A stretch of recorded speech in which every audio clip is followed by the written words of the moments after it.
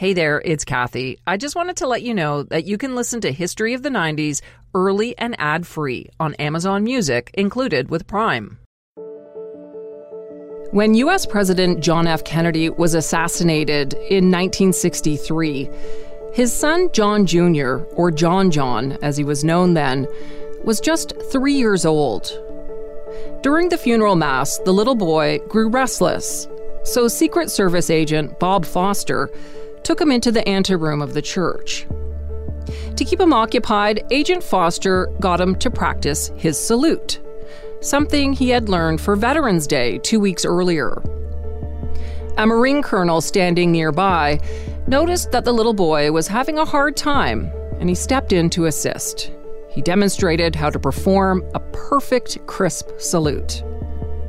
When the mass was over, the boy joined his mother, Jacqueline Kennedy, and his older sister out front of the church. As the casket passed, Jackie leaned down and whispered, "John, you can salute Daddy now and say goodbye." Little John took a small step forward and lifted his right hand to his brow. The haunting image of him saluting at his father's flag-covered coffin is unforgettable, and it is absolutely heartbreaking. In that moment, all of the hopes and dreams that people had placed on President Kennedy were passed on to his young son. It was a massive burden to bear and would impact every aspect of JFK Jr.'s life until the day he died in 1999, 36 years later. I'm Kathy Kinzora, and this is the History of the 90s, a podcast that looks back at a decade that changed the world. On this episode, we look at the cultural and social impact of John F. Kennedy Jr., a man who grew up as a living national treasure and became the most desired man in America. We'll talk to people who knew him, and you'll hear new details about his life and his short marriage to Carolyn Bessette. Their deaths not only mark the end of Camelot, they also mark the end of a paparazzi-driven 90s celebrity culture that existed in a world before social media.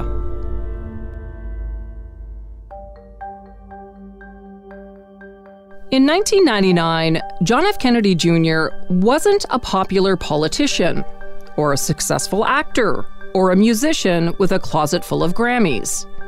And yet, his death 2 decades ago prompted wall-to-wall media coverage, absolutely dominating the news cycle for days upon days. According to Kennedy biographer J. Randy Taraborelli, who has written several books about the famous family, including the recently published book The Kennedy Heirs, John was something bigger than that. As part of the, Kennedy family, which is as close as America has ever gotten to a royal family, he was really considered by many people to be sort of the Prince of Camelot. John was the whole package. In addition to his family's political legacy, he was a legitimately good-looking guy, and he wasn't afraid to flaunt it. His death was perhaps the last great celebrity story of its era, triggering a flood of covers on magazines, from Newsweek to Time to People, as well as a slew of commemorative magazines full of tributes to a man positioned as an American prince. Before we look at the reasons why John was so famous in the 90s, let's take a minute to look back at who he was and where he came from. The little prince saluting at the funeral grew up in New York, for the most part, out of the spotlight. After high school, he broke away from family tradition and attended Brown University, where he discovered a passion for theater. John performed in numerous student-run plays, including a production that required him to shave off his infamous head of thick, curly brown hair. After graduating from Brown, John was even the lead in an off-Broadway play, which drew praise from the handful of people who saw it. His friends have said he seemed pretty interested in pursuing a life in theater, but his mother would have none of it. Stephen Gillen, who recently published a book about John's life called America's Reluctant Prince, became friends with John after meeting at Brown in 1981. John's greatest success, his greatest achievement, was private. It was his ability, given the enormous pressures he had placed upon him, to turn out to be a well-grounded, decent, thoughtful guy. Someone said that John was disgustingly normal. I think that's a good way of putting it. After putting aside his pursuit of acting, John entered law school at New York University. While John was still in law school, he attended the 1988 Democratic National Convention in Atlanta to introduce his uncle, Senator Ted Kennedy. UPI coverage at the time stated, "The handsome 27-year-old son of President Kennedy drew misty eyes from a charmed Democratic National Convention crowd as he spoke of two generations of Democrats united in the pursuit of justice." Thank you. Thank you. Thank you very much. Thank you. Over a quarter century ago, my father stood before you to accept the nomination for the presidency of the United States.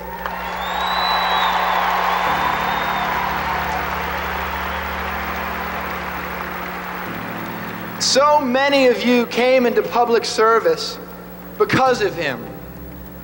In a very real sense, because of you, he is with us still. And for that, I'm grateful to all of you. John's appearance at the convention earned him a 2-minute standing ovation, and it led many to wonder if he was preparing to run for office. After his speech at the convention, it seemed the world, beyond the tabloids, had suddenly taken notice of JFK Jr. It reached a fever pitch when in September 1988, People magazine gave him the distinction of Sexiest Man Alive. He's the only non-entertainer and the youngest man to have scored the title. The era of JFK Jr. had arrived, and he was only 27 years old. Suddenly, with his movie star looks, winning charm, and down-to-earth personality, John became the most eligible bachelor in New York, if not the world. And he certainly played the field. John's exploits were obsessively chronicled by the tabloids, and he was romantically linked to stars such as Sarah Jessica Parker, who had just ended a 7-year relationship with Robert Downey Jr., Brooke Shields, Cindy Crawford, Julia Roberts, and Madonna. According to the book The Good Son, JFK Jr. and the Mother He Loved, John and Madonna started a secret relationship in 1988, the same year he was named Sexiest Man Alive by People magazine. Madonna had just split up with Sean Penn, and according to the book, the only place the superstar couple could let their guard down was at the Kennedy compound in Hyannisport, where they apparently bundled up in sweaters and jogged on the beach. Sadly, though, the relationship only lasted 6 months, though they remained friendly. Let's take a journey back to 2003. Canadian teen sensation Avril Lavigne was topping the charts and turning the music industry upside down. But what if I told you that the Avril Lavigne we know and love might not be the same Avril? What? Did Avril die? Was she replaced by a doppelganger? I'm Joanne McNally, and I'm doing a deep dive into a notorious internet conspiracy. Who replaced Avril Lavigne? Listen wherever you get your podcasts. As the 80s came to a close, John began an on and off relationship with movie star Daryl Hannah, which lasted into the early 90s. After John graduated from law school, he went to work as an assistant district attorney in Manhattan, making $30,000 a year.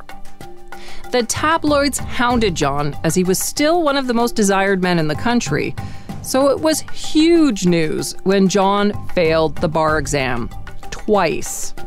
The story was plastered all over the papers, with headlines like "The Hunk Flunks, again. Author Randy Taraborelli says that was pretty unfair. What a lot of people didn't know is that, John did have, learning disability. And, he was a little bit dyslexic, and he also had ADD. And he, was treated for that for, most of his life. And, the bar exam is really challenging. And the fact that John even took it at all was astonishing to people in his life who knew of his learning disability. And they weren't surprised when he didn't pass it. But they were also not surprised that he went back and did it again, because that was also very much like John. John eventually passed the bar exam on his third try in July 1990. In his spare time, John seemed like he was always on the move. The 6'1", 190-pound fitness buff liked to bicycle, rollerblade, and play football and frisbee in Central Park. In the 90s, it seemed like a day didn't go by without another picture of a shirtless John showing off his six-pack abs. This was in the era before Instagram, before blogs, and before TMZ. So his shirtless pictures fueled magazine sales. That Sexiest Man Alive cover, well, it was one of the highest-selling covers of all time.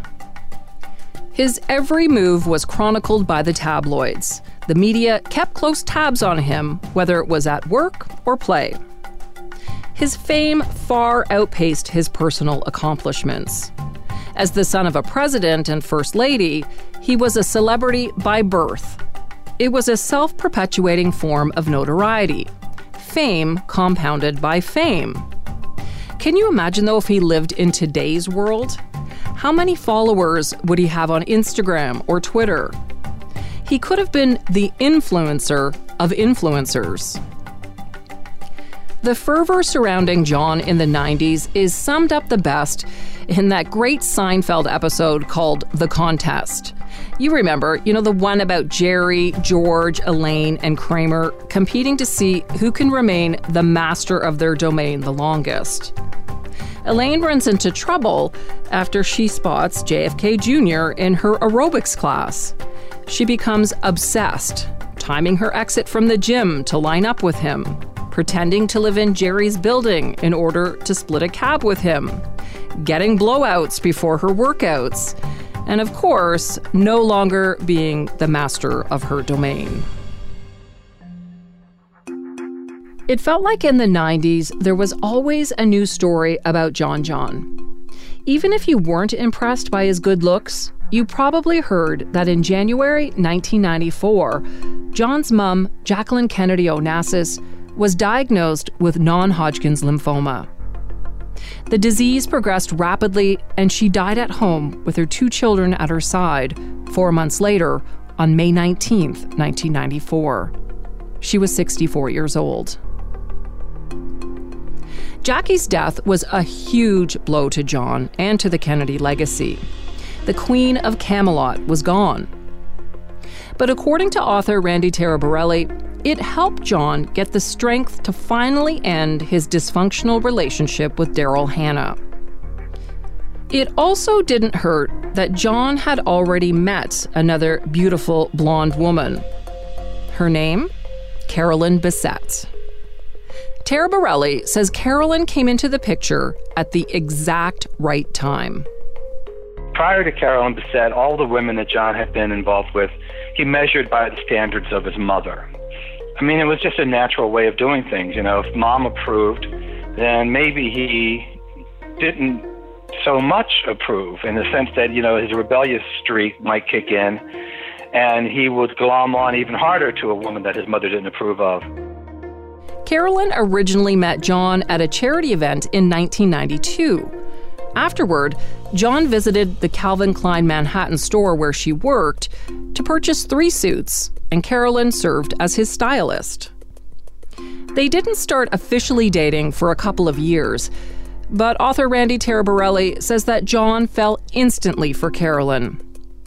When he first met her, he confided to a close friend, "You know how you hear about meeting a girl and knowing instantly that she's the one? Well, It happened to me.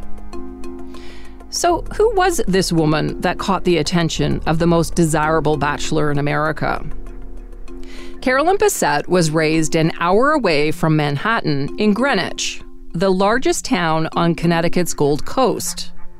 A very exclusive and wealthy community, home to many hedge funds and other financial service firms. She was raised by her mother, a public school administrator, and stepfather, an orthopedic surgeon. She studied education at Boston University and after college worked as a publicist and stylist for Calvin Klein. Legend has it that she got her job with Calvin Klein's Boston shop when she was spotted walking down the street, which isn't all that surprising because of her statuesque figure and her striking good looks. Aside from her runway-ready good looks, people who knew her say she was much more than that. She was quick-witted, charming, self-possessed, and incredibly stylish. In fact, Carolyn became and remains a fashion icon. Vogue magazine has described her everyday style as the mold for what is now the fashion editor outfit. She taught us that classic silhouettes, clean lines, and solid colors never get old. And last but not least, she reconfirmed that quiet, confident taste never goes unnoticed. We still associate button-downs, pencil skirts, and Manolo Blahniks with Bessette, particularly when they're worn together. Her simple yet elegant style is emulated to this day by people like Meghan Markle, the Duchess of Sussex. And there are countless Pinterest boards and Instagram accounts dedicated specifically to Carolyn and her fashion choices. John and Carolyn were hounded by the paparazzi from the very beginning. Their lives played out in the tabloids. And after Carolyn moved in with John, photographers were constantly outside their Tribeca penthouse loft, waiting to capture photographs of their comings and goings. Carolyn felt hunted and had a very difficult time adjusting to life in the spotlight. According to author Randy Taraborelli, at first this was something that was hard for John to understand because he grew up with it. It's all that he knew. He used to tell her, welcome to the circus, just be careful of the clowns, I mean, he was speaking of the paparazzi. She felt that he could have been a lot more thoughtful and a lot more empathetic.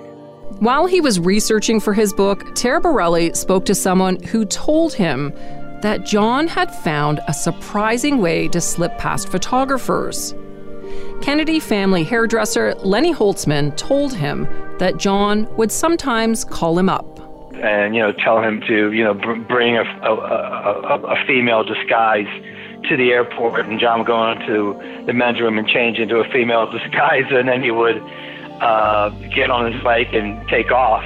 So, yeah, I mean, I can't imagine it myself. Lenny said it was really a sight to behold, But it was mostly just a really good tactic to get away from paparazzi, because no one would ever expect that John would do such a thing. But according to this source, that's exactly what he did. Paparazzi wasn't the only thing that was tough for Carolyn to get used to. She also had a hard time fitting in with the massive Kennedy family. Taraborelli says that during her first visit to the Hyannisport family compound, matriarch Ethel Kennedy quizzed Carolyn about current events at the dinner table, something that the Kennedys are known for. Ethel asked, "So do you think a federal assault weapons ban will impact crime in our country, dear?" Carolyn, who looked stunned, stuttered and answered, I think it will." Ethel responded, "I'm sure you do, dear. You may want to read up on it. It's quite important." Taraborelli says that the Kennedys are a very close-knit family, and that can be very intimidating to an outsider. In her mind, they all looked alike. She couldn't tell one from the other. I mean, and they were very, very competitive. And they were all about sports and competitions. And, and she really wanted to go to the Kennedy compound and read fashion magazines. And they told her, well, that's just not going to happen. I'm sorry. And she did want to play football. And they all, she was very much like Jackie. Despite some of the issues with their relationship, John proposed to Carolyn while they visited Martha's Vineyard over the July 4th weekend in 1995, 3 years after their first meeting. John took Carolyn fishing, which she later told a friend was the last thing she wanted to do.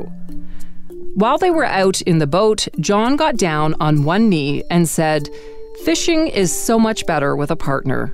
And then he pulled out a platinum band with diamonds and sapphires, which was a replica of the ring worn by his mother. The couple was able to keep their engagement secret until Labor Day, when the New York Post ran a story with a close-up photo of Carolyn's left hand with the engagement ring.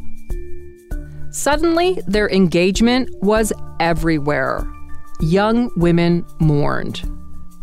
But John had some other big news he was about to reveal to the world. According to an Esquire feature, the 90s was the golden age for glossy magazines. The internet wasn't what it's like now, so magazines were raking in huge money from advertising. Readership was through the roof for celebrity-type magazines like People, which in 1994 drew 3.1 million readers a week.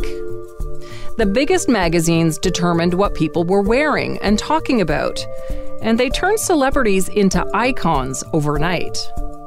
Remember that photo of a nude, pregnant Demi Moore on the cover of Vanity Fair? Or how about when Rolling Stone crowned Nirvana the new faces of rock in 1992? And now the man helping to sell those magazines was about to announce the launch of his own, called George. The tagline was not just politics as usual. It was a lifestyle magazine with politics at its core. And back in the 90s, that was pretty revolutionary. There had never been anything quite like it before. According to that Esquire article from earlier this year, John Jr. was inspired to create a political magazine that focused more on personalities than policy after he watched U.S. President Bill Clinton's successful 1992 campaign, which included playing the saxophone on the Arsenio Hall show. After coming up with the idea, he ran it by his friend Michael Berman, who at the time ran a Manhattan public relations firm. Berman immediately jumped on board. By the spring of 1994, the pair was meeting daily to strategize. And Berman eventually sold his PR firm and went into business with John. The pair pitched the George concept to nearly all of the major magazine publishers before they found someone who was interested in backing the idea. It was none other than David Pecker, a man who is now famous for his friendship with Donald Trump, and he currently owns America Media, which publishes the National Enquirer. In the 90s, he was the president of Hachette magazines, which at the time published Elle, Car and Driver, and Women's Day. According to reports from the time, Pecker jumped at the opportunity to make a deal with John and agreed to invest $20 million over 5 years. The next step for John was to assemble a team. Once they were in place, they had just 3 months to create the premiere issue, which was planned to launch in September 1995. John knew how important the first cover would be to establish the tone of the magazine. He invited his friend Herb Ritz, the fashion photographer, to his Tribeca loft to brainstorm ideas. John wanted Bill Clinton for the cover, but Ritz had another idea. During dinner with John and Carolyn, Ritz suggested supermodel Cindy Crawford, who was everywhere, from the iconic Pepsi ads to the runways, and was the host of the popular MTV's House of Style. After Ritz floated the idea, Carolyn immediately piped in to say, "That's perfect. She's apple pie. She is all American." Ritz suggested that Crawford dress up as George Washington, a cheeky play on politics and pop culture. They all agreed that this was the cover they were looking for. George magazine was unveiled to the world on September 7th, 1995, at Manhattan's Federal Hall, a vast marble building where George Washington took his presidential oath. John was dressed in a navy double-breasted suit with a bright white pocket square. It was the first time he addressed reporters since his mother's death the year before. And according to Esquire, he worked with an image consultant before the event so that he was prepared on how to handle any personal questions. John stood at a small wooden podium. Beside him was a large blow-up of the first cover of George, which showed Cindy Crawford in a powdered wig and a midriff-bearing costume. Now you may think that this cover is unusual, but our first choice was Alan Greenspan in Speedo. Politics isn't dry. It isn't dull. So why should a magazine that covers it be? In fact, George just doesn't cover politics, it celebrates it. We will celebrate it. Celebrate it as a general rule, but we won't be afraid to criticize it when necessary. John made it clear that he wanted this magazine to be free from ideology.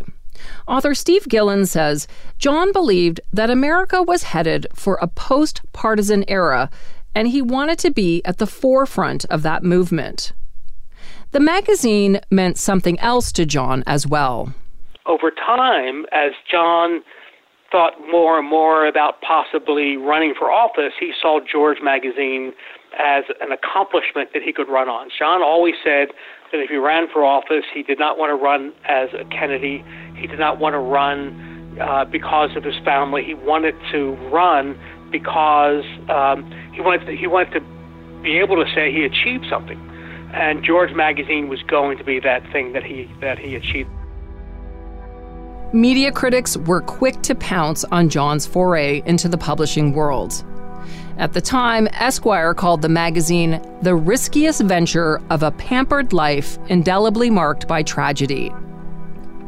The Los Angeles Times asked, "Is John Kennedy Jr.'s George making American politics sexy, or is the magazine just dumbing it down more?"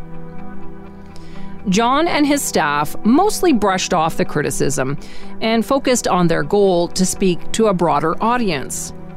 John did this by being provocative. In each issue of George, he would publish a personal essay, a way of talking directly to his audience. In August 1997, he described his first cousins, Joseph and Michael, as poster boys for bad behavior. Congressman Joe Kennedy II had his marriage secretly annulled while Michael Kennedy was accused of having an affair with a 14-year-old babysitter. In a scathing editor's letter, John wrote, "Two members of my family chased an idealized alternative to their life.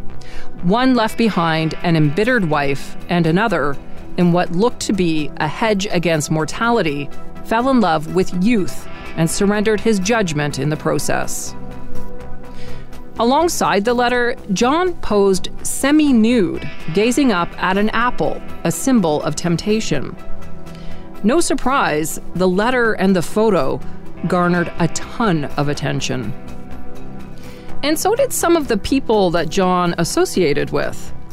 John invited Hustler publisher Larry Flynt to be his magazine's guest at the annual White House Correspondents' Dinner. And he also visited Mike Tyson in jail, and he called the disgraced boxer a friend who is much different from his public image. Some of John's choices may have been questionable in the 90s, but they showed that he was aware of his celebrity and used that power to further his efforts. Esquire now points out that in the 20 years since his death, politics and pop culture have become so intertwined that candidates spend nearly as much time courting voters on late-night shows as they do on the Sunday talk circuit. John was ahead of his time. he knew the power of celebrity and pop culture and tapped into it well before anyone else. Politicians are now covered as if they are celebrities, while celebrities seek out a voice in politics. Just think of the ones that have dabbled in it, like George Clooney, or ones who have gone right in, like Arnold Schwarzenegger and Sex and the City star Cynthia Nixon. And don't forget that US President Trump was a reality TV star long before he was a political candidate. Whatever the media's assessment at the time, the premiere issue of George magazine was a huge hit with the public. The original print run of 500,000 sold out within days of hitting the newsstands. So an additional 100,000 copies were printed, and they sold out too.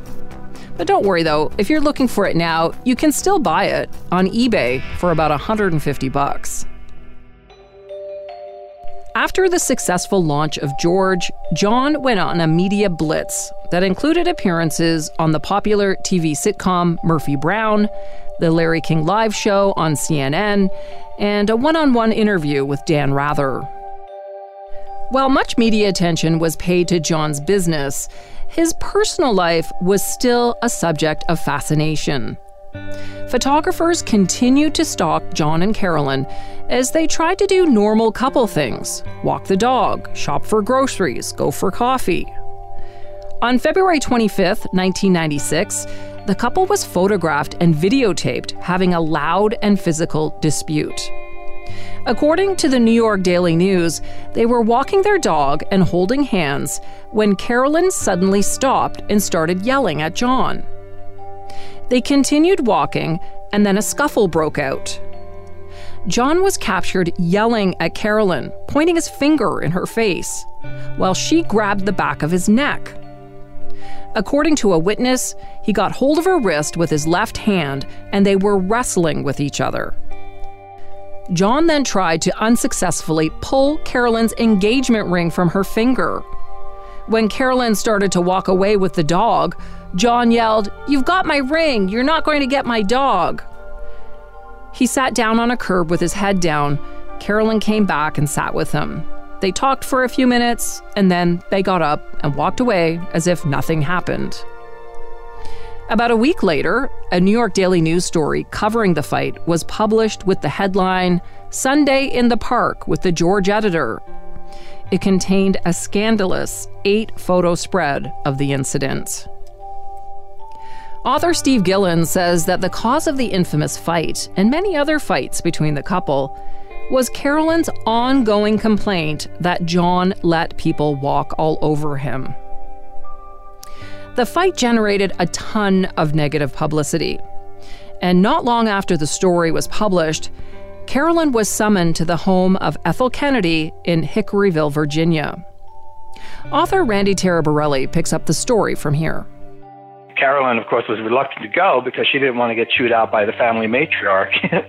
But really, that wasn't what it was about. Ethel wanted to have a talk with her, and she told her straight from the heart, you don't let these Kennedy men goad you into bad behavior. She said, yes, John has a temper. They all have tempers. She said, but, your job as a Kennedy wife is to, not allow those kinds of scenes to occur. Randy says that Carolyn also confided in Ethel that day, that sometimes she didn't feel like she was enough for John or the Kennedy family. Ethel replied that she felt the same way when she married Bobby Kennedy.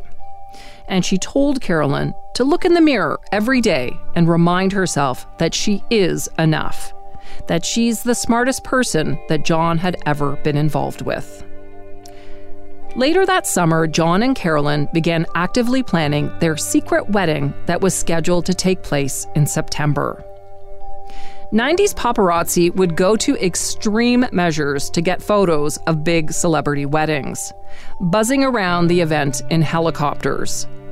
Other stars who got married in the 90s fought off the invaders with all kinds of tactics, including floating balloons over the wedding location to discourage any aerial snooping. John and Carolyn knew their wedding would make huge news, and they wanted to avoid having their special day turned into a media circus. So immediately, they ruled out a big wedding at the Kennedy compound in Hyannisport. Steve Gillen writes in his book, The Reluctant Prince, that John's assistant suggested they consider Nova Scotia as a possible destination for the wedding. The couple went to Nova Scotia to check it out.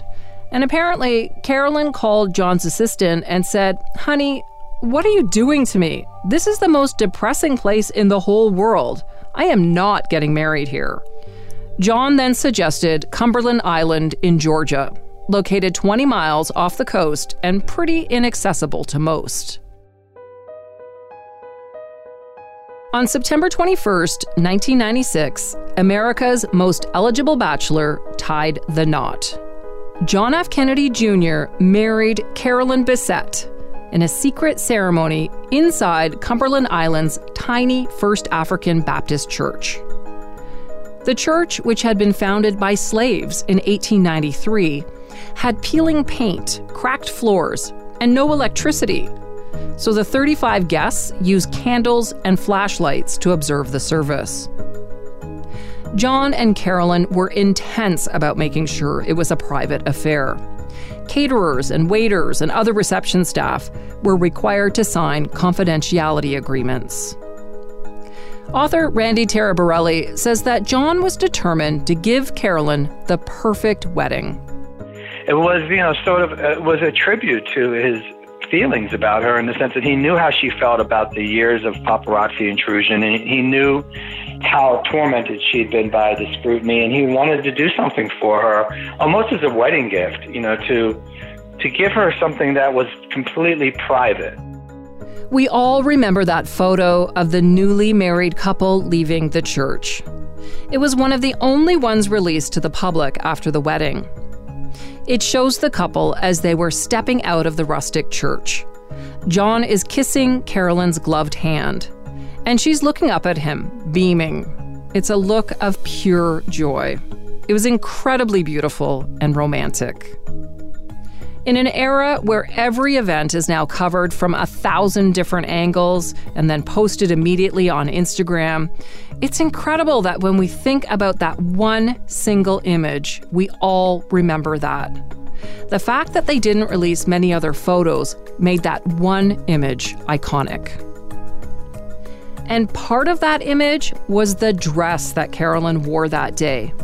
An article in Vogue magazine in 2017 described Carolyn's wedding dress by Narciso Rodriguez as one of the most sought-after gowns of all time, and that she hands down changed the wedding dress game, making it acceptable and desirable to wear something refined and simple, a white silk slip rather than princessy tulle and an embellished gown. This year, John's friend Billy Noonan, who was at the wedding, released a video from the secret ceremony. The tapes were part of a TLC documentary called JFK Jr. and Carolyn's Wedding, The Secret Tapes. John can be seen addressing wedding guests with a glass of champagne and toasting to his new wife with these words: "Carolyn has changed my life in a way that I never thought was possible. And she just made me tonight the happiest man alive." After the wedding, John and Carolyn assumed that the paparazzi would lose interest in them and leave them alone. When they arrived back at their Tribeca apartment after the honeymoon, photographers were waiting. Every day, between 8 and 10 photographers could be found hanging around their apartment. Typical pictures of the couple would sell for between $150 or $500. Unique photos sold for a lot more. To give you an idea, those pictures of the two of them fighting, well, they sold for up to $250,000. Like with Princess Diana, the paparazzi hounded Carolyn. Here's author Stephen Gillen. I mean, they hunted her like an animal. They treated her horribly. And she was an outgoing, warm person. And she found it difficult to leave her apartment. I mean, they would walk 2 feet in front of her and say awful things to her. just to get a reaction. So when John wasn't around, they chased her into the street. She almost got hit by a car one time. So she became, understandably, paranoid. Around this time, John took a different approach with the paparazzi. He'd always just kind of shrugged them off as part of his life, but he suddenly became more aggressive and sometimes combative with the media. Author Randy Taraborelli says John had come to an important decision. He said to him, I don't want to be like those other Kennedy guys. You know, he was talking of his cousins. I don't want to be like them. I don't want to be that Kennedy guy who doesn't care what his girl thinks good. Stephen Gillen wrote in The Reluctant Prince that the death of Princess Diana in August 1997 sent Carolyn into a tailspin. She obsessively watched every minute of the news coverage, wondering if she too would meet a similar fate. Gillen states that Carolyn identified with Diana, who was tormented by the media that literally chased her to her death. John said to his friend Billy Noonan, "I'm not sure what I'm going to do about Carolyn. She's really spooked now." During this time, John had another important relationship which needed his attention. His best friend and cousin, Anthony Radswell, was battling cancer and was nearing the end of his life. By the summer of 1999, John's entire world seemed to be falling apart. In addition to the pending death of Anthony, George Magazine was struggling to gain readers and attract advertising revenue. At the same time, Hachette Publishing made clear to John that it planned to walk away from their partnership once their contract expired at the end of 1999. John's relationship with his wife was also under fire. In Randy Taraborelli's book, The Kennedy Heirs, he reveals for the first time that Carolyn had what he calls an emotional affair with a male friend she knew from her days working at Calvin Klein. The two reconnected at a benefit dinner and then began meeting regularly for coffee. The friend told Taraborelli that one night when John was out of town, they went for dinner and then back to his apartment. She ended up crying about her marriage. He was consoling her, and somehow they ended up kissing. Carolyn quickly pulled away, gathered her things, and left. The next day, Carolyn called the friend to say she was extremely regretful and it could never happen again. And Taraborelli says she was adamant that she had to tell her husband what happened. Randy says the incident was a real wake-up call for John, and soon after, they enrolled in couples counseling. Adding to everything else that was going on in John's life, on Memorial Day weekend in 1999, John broke his ankle in a freak accident at his home in Martha's Vineyard. John had always been fascinated with flying and taken some lessons in the 80s, but quit when his mom expressed concern about the hobby. After her death, he began to pursue flying lessons again. And he also bought himself a crazy flying contraption called the Buckeye. It was essentially a three-wheeled go-kart with a parachute, which many of his friends called a flying lawnmower. Friends watched as John struggled to gain altitude in the Buckeye before crashing to the ground. John was rushed to hospital where he required surgery and a cast that would remain in place for 6 weeks, coming off just days before he died. The final week of John's life was spent speaking to potential investors for George Magazine, including media mogul Rupert Murdoch. On Wednesday of that last week, 2 days before he died, John and Carolyn decided that John should move into the Stanhope Hotel on Fifth Avenue. The couple had been fighting because Carolyn did not want to go to Rory Kennedy's wedding that weekend at the Kennedy compound in Hyannisport. On Thursday, John went to the hospital and had his cast removed. John was still on crutches, and doctors advised him not to fly because his ankle could swell up. Steve Gillen writes in his book that according to a reliable source, Carolyn accompanied him to the hospital, and they were very affectionate, kissing passionately while seated in the reception area, which was pretty typical for the couple. They could be fighting one minute and not able to keep their hands off each other the next. That night, the last night of his life, John went to the Yankees game, where he was photographed with James and Lachlan Murdoch, the children of News Corp CEO Rupert Murdoch. The next morning, John's assistant got wind that Carolyn was refusing to go to Rory Kennedy's wedding. So she decided to stage an intervention. She went in John's office, shut the door, and called Carolyn. It's hard not to imagine what would have happened if Carolyn refused to go.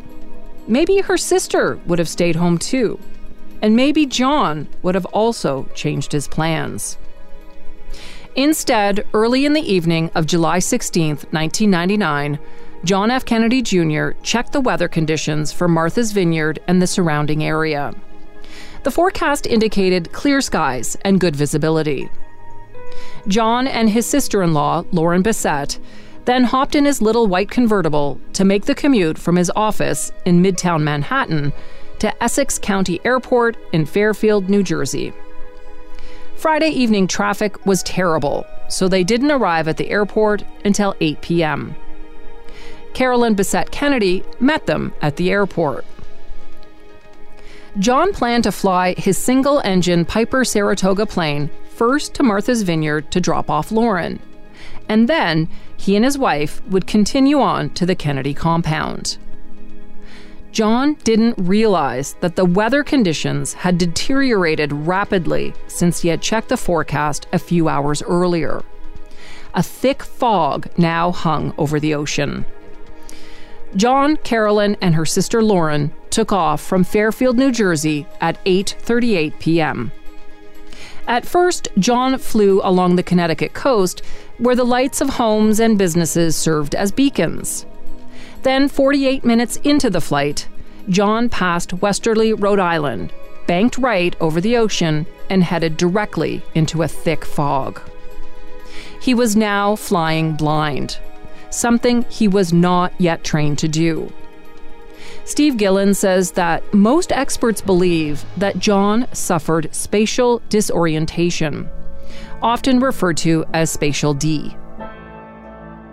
Unable to see stars, lights, land, or even the ocean, John lost his bearings and became disoriented. 34 miles west of Martha's Vineyard Airport, the plane began a quick descent that ended after John banked right and the plane went into a downward spiral that sent them smashing into the ocean.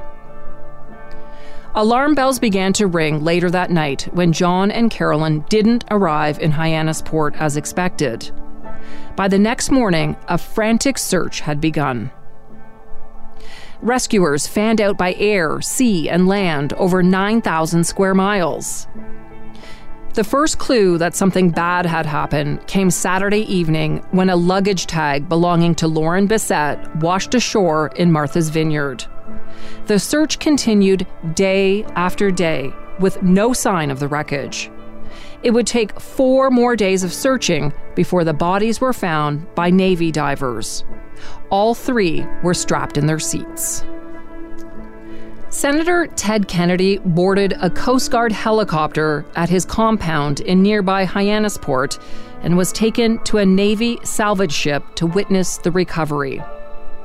Senator Kennedy, joined by his 2 sons, Patrick and Edward, accompanied the bodies to the Coast Guard station in a fishing village at the heel of Cape Cod. A memorial mass was held for John and Carolyn on July 23, 1999, at a church in New York's Upper East Side. An eclectic mix of 350 mourners attended, including U.S. President Bill Clinton and family, along with Muhammad Ali, Arnold Schwarzenegger, and Diane Sawyer. Wycliffe Jean was chosen as the soloist, singing the reggae song Many Rivers to Cross. John's uncle, Ted Kennedy, performed John's eulogy, while a friend of the Bissett family eulogized Carolyn. A separate candlelight mass was held for Lauren Bissett in Greenwich, Connecticut.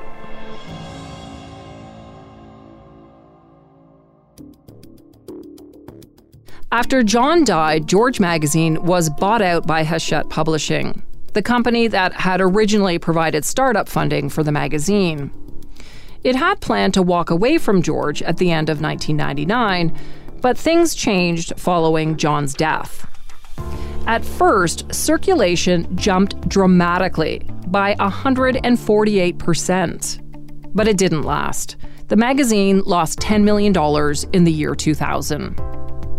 In January 2001, 18 months after John's death, Hachette Publishing announced George magazine would be shutting down.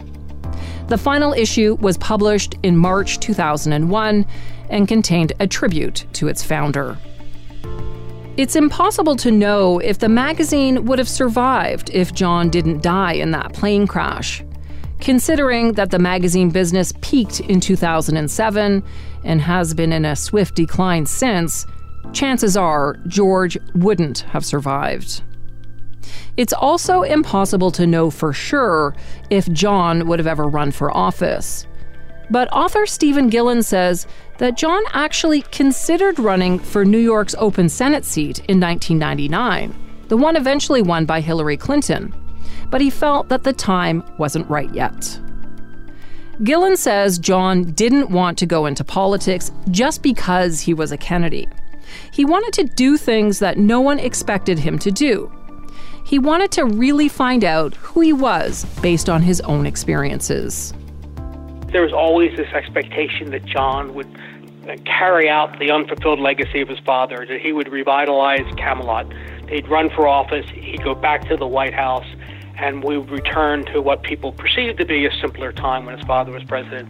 So I think for that older generation, it was a double death that they had to contend with. It wasn't just his death; it was the death of Camelot. I mean, the hope of revitalizing Camelot died with John that night.